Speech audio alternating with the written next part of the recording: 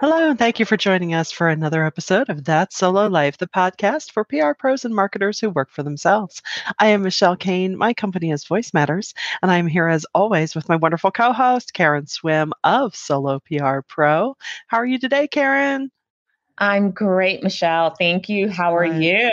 Good. I'm excited about this topic because, it's called That Solo Life, but let's get real. We don't do this all by ourselves. That's crazy. No one can know everything. So, sometimes if your project calls for it, or you just, want to choose to work that way to free up more of your time to either, focus on higher level work or not, is working with contractors. So today our topic is soloing together. Yeah. And I feel like we've addressed this issue before, but today we Yeah. want to kind of hone in on something pretty specific. So Yeah. we're not talking about virtual assistants or junior people. We're actually talking about teaming up with other solo PR pros. And Mhm. so I guess, a good place to start is why would you do that? So in Sure. my mind, you would do that to go after a bigger book of business. Mhm. Um, Maybe there is an RFP, or maybe you got a referral for a project and it requires different types of expertise than what your own personal area of expertise is. Or maybe it just requires a bigger team. It's Right. something that you really want to do. It's in your wheelhouse, but you know that you can't do this account all by yourself. It could Correct. be to that you're interested in creating more of a agency type model, but you don't want to do the traditional agency thing. You really want to work with other people, and you want to be able to have a little more freedom and flexibility in your schedule because it's not all on you. So there are a couple. Those are a couple of good reasons that are top of mind for me for the why of it all. Why would you do that? If you're a solo, why would you work with someone else? Did I miss any big top lines? What comes up for you, No, Michelle? I mean, I think absolutely the top one for me would be, yeah, if you want to expand your book of business, if you clearly, and I know I say this all the time, it takes a certain type of person to run a business in the way that we do. And I think it's a natural inclination to want to grow. And one of the ways to grow your business is to expand it. And, it doesn't always have to be you doing all the work. In fact, it's wise not to, just because it can really, you can get tired. And and Trust I me, and you I hire yeah, you when you have. and I think too, it does allow us to go after those larger bits of business, things with larger scope, things that require more than two hands and one brain. I think it's just natural, and I think one of the exciting things about working with other people is, first of all, you get that energy burst, right, of the collaboration, which I think is important. And I think sometimes as solos we can not discount that, but think that maybe we don't need it as much as we really do from time to time. Not saying all the time, but from time to time you do. And then, you get to learn from each other along the I way, which is, a great way to, also expand your experience. So, yeah, no, I think you covered all the reasons. Yeah, I would also say that maybe it's to do add-on services. That is another Mm-hmm. reason why you might want to solo together. So maybe Yeah, you go to account and maybe the bulk of the engagement is the typical things that you do, but you know that they're going to have a need for something specialized. So maybe, in the first half of the project, they're going to need somebody to come in and do a crisis communication plan, and that's not your jam. So you right. could team up with another solo, or maybe they need media training and that's not what you do. Or maybe there's going to be a content marketing piece and you really need somebody, or social media. So, if you need a different type of expertise, that will be another good reason to team. Right, Um, right. I, I would say one of the things that we haven't talked about is, how do you know that you are the kind of person that's able to team? Because let's real talk, solos by nature, and I think business people, entrepreneurs by nature are pretty they can be pretty controlling. Sometimes that's an issue where you have to learn how to let go of control. So how do you know that you're the right type? I mean, what do you think, Michelle? I think as a business owner, the healthiest thing you can do for your business and yourself is know where your limits are, right? So while I consider myself as a strategist, a project manager, writer, savvy in social and PR, I know things that I am not. I am not a graphic designer, nor should I pretend to be. To me, that's professionally irresponsible. It's just ethically wrong. I am not a web developer. I am not a top-notch SEO expert. Can I write for keywords? Yes. Can I, launch a full deep dive digital campaign? No. But that's the beauty of, positioning yourself as a virtual agency, which is really how I tend to present my company. Because I've had the expertise of leading these projects and working with these types of people. So it's no different from when I was, at 8th and Pine in that brownstone many years ago. Yeah. It's just the things have changed. So I think knowing yourself and acknowledging your limits and that it's okay. And, it could be really tough for people who find it hard to relinquish control. Yeah. I think it's key then to find people.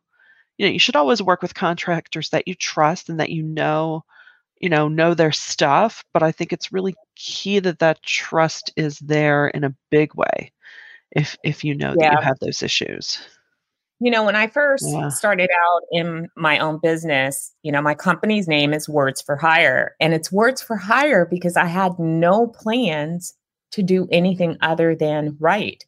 Mm-hmm. And that changed within week 1 of my business. But as I, writing professionally and in the early part of my business, I did a lot of writing, from copywriting to ghostwriting books. And I mean, just, white papers, case studies, you name it, I wrote it. Mm-hmm. And I learned very quickly to not only adjust my voice to write in the voice of, whoever was hiring me into a line, but I also learned to let it go. You have to, as a writer, you have to do the work and you have to not hold tight control. You have to realize that it's not your story. You're just providing the mechanics of it. Mm-hmm. It's the client story, whoever hired you. And so it may not be your vision, the way that something unfolds. It may, you pick your battles, you don't argue over every comma. You just, as long as the work is good and it's the results that the client hired you for, you really let go. Yeah. And that was, it was a little bit of a process for me because writing was, a lifelong passion of mine where you write something, it's your baby. Yeah. And, there was that tendency to want to hold it and protect it and make sure that you protect it, the integrity of it. Yeah. But I learned to adjust that and to understand that it was protecting the integrity of doing good work, but delivering per the client's expectations. And so that lesson really has served me well because I work with other people that do the same thing that I do. Right. I work with other writers and these days I don't write all the things. I write very few of the things. And I have learned to allow them to do what they love to do, realizing that they're not going to tell the story the same way that I would. Their process may be completely different, but I don't care. I focus on the end result. Are we giving the client what they need? Being able to learn to let go like that really frees you to be more strategic, to be more creative. You find that you gain more time in your day and you truly do have more flexibility. You're not chained to your desk because you're sharing the workload with other people. And so I think that you definitely have to be someone that is not so type A that the dishwasher has to be loaded a very particular way or you don't believe that the dishes are clean. Right, right. No, it's so true, and I think that's such a key takeaway is always have the client's goal in mind. It's really not about you. Yeah. I think back to I don't know how you felt about, those college placement essays that you had to write, right? Yeah. They gave you a topic, or even on papers when people were saying, oh, I don't know, I don't care about it. I'm like, it's not the point whether or not you care about it. It's how well it's written. So put that Yeah. aside. Pick a point of view and roll with it. You don't necessarily have to, have Yeah. such an emotional stake with it. Not that, of course, our business is personal. We cherish these people that entrust us to perform these activities for them. But yeah, if you're going to grow, you definitely have to be a little more open. Hey, I recently relinquished my love of the Oxford comma for a client. The project lead was like, no, and I'm like, oh, you know what? This isn't a hill worth dying on. Fine, it's all good.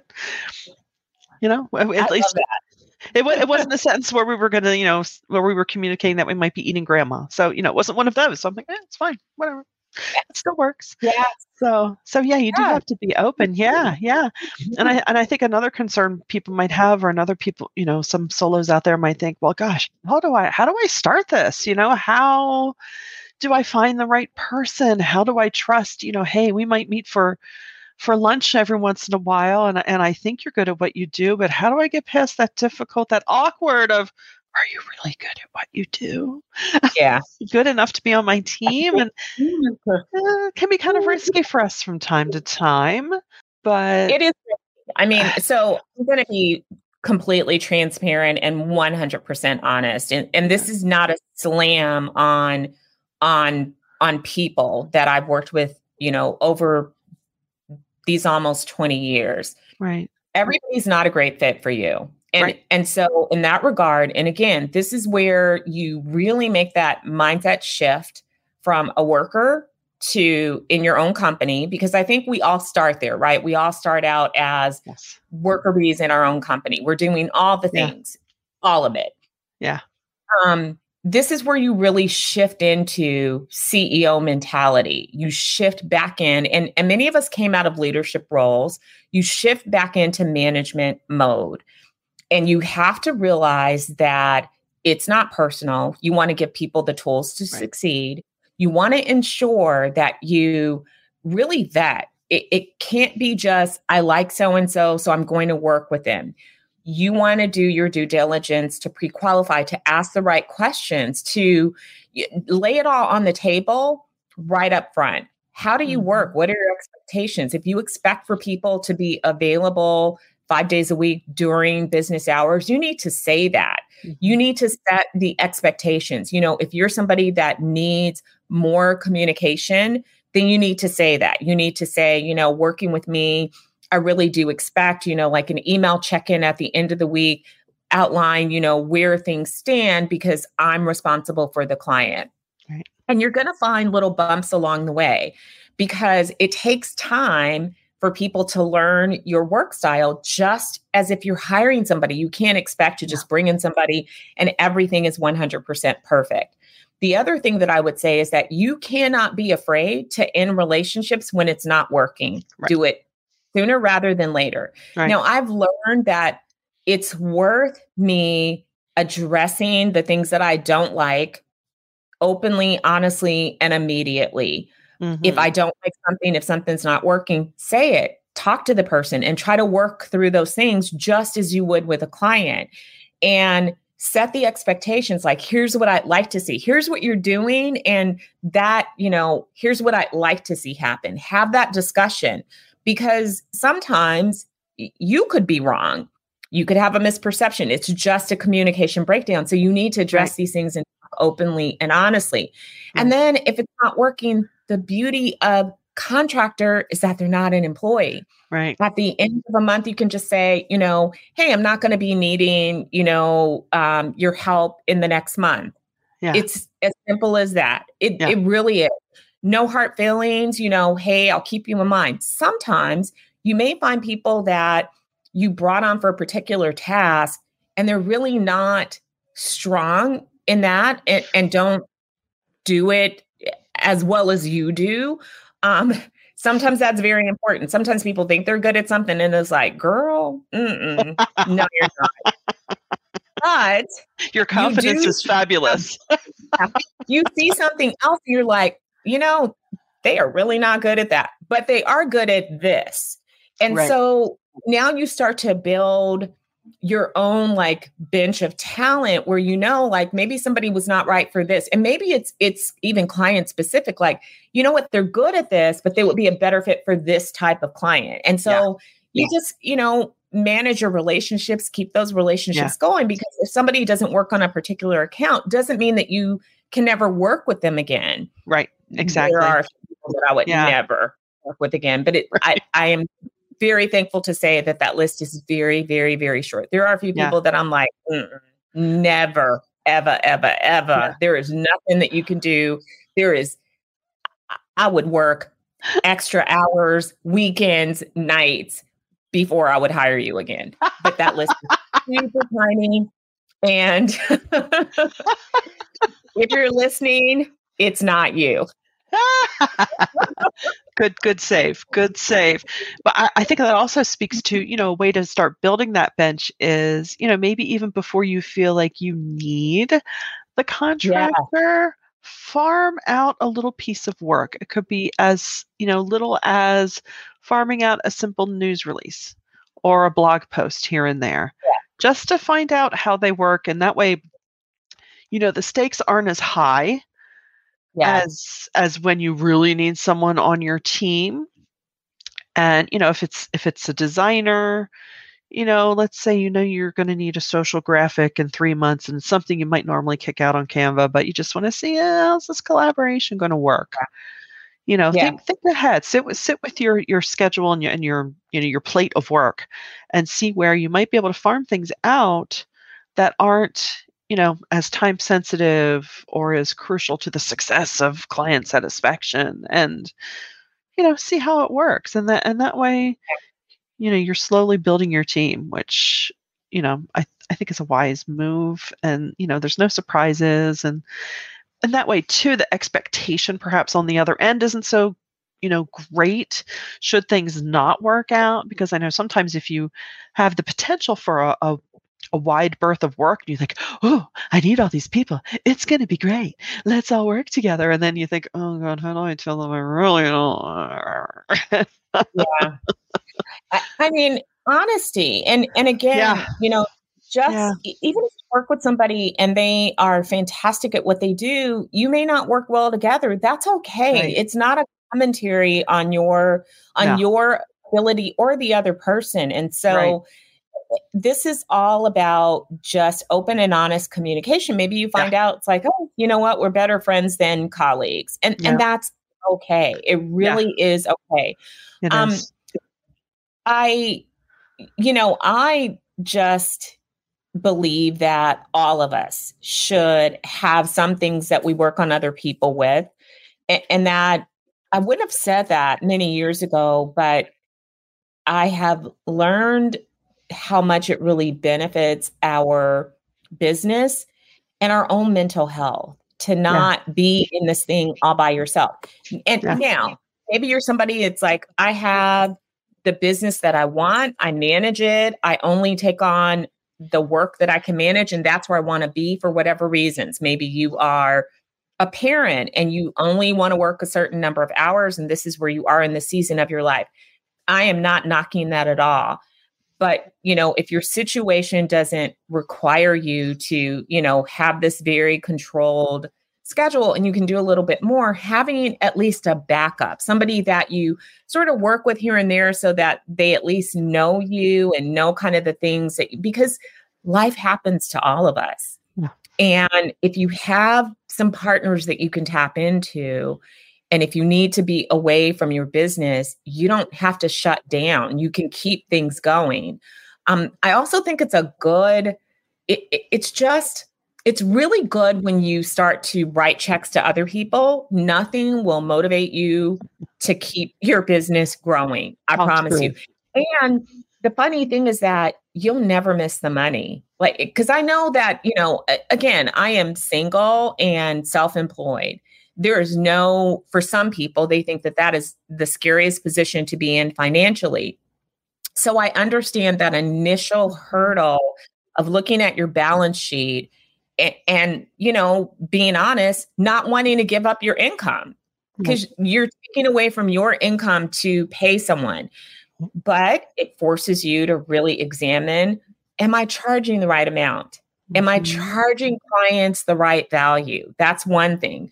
Second is that you find that when you don't have to do all the things, you can actually expand your client base and you don't have to work more hours. It is a beautiful thing to give yourself breathing room in your business.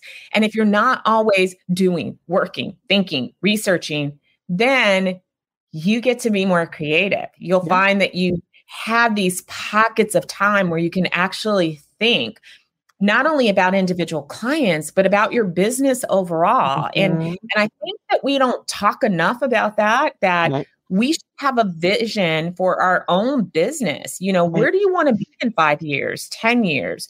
What's your exit strategy? Do you plan to create a business that you can sell? Do you want to build a business that becomes, the family business? There are plenty of people in PR that follow their parents into the profession. We had a guest recently whose dad had started this graphic design marketing business, and she worked in the business and then she took over the business. It is possible for you to create a business that your children step into. And I know some of you out there have PR kids. One of my colleagues has a kid that's interested in PR. That's so beautiful to me. So think ahead, but when you're doing, and then it's Friday and you're exhausted, you're not thinking about that. You're just thinking about, funding announcement, client survey, content marketing campaign. Got to do this, it's just your days are just series of checking it off, doing the work, checklist. Got that, pitch that, secured that, did this. Yeah. You need breathing room. You do.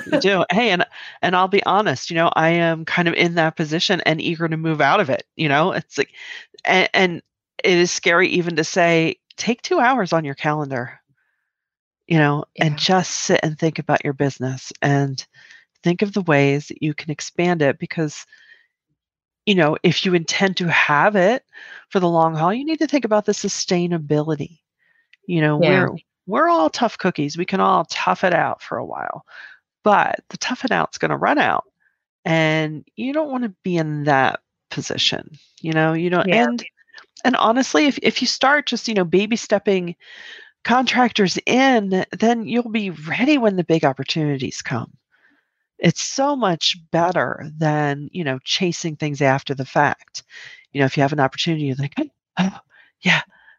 Or also, this is another thing don't make this mistake. And I don't know that I've made this mistake per se. I think I had to stop myself the first time I did it, which was, hey, I'm looking for a new web developer. And this was early on in my business. And I was like, oh, I can recommend, whoa, wait a second. I can do that. Like, that's my business. Hello. And so make sure don't trip over that little thing there, keep that in mind too. Yeah. Like, this could be an opportunity for me where it's nothing that I really need to do.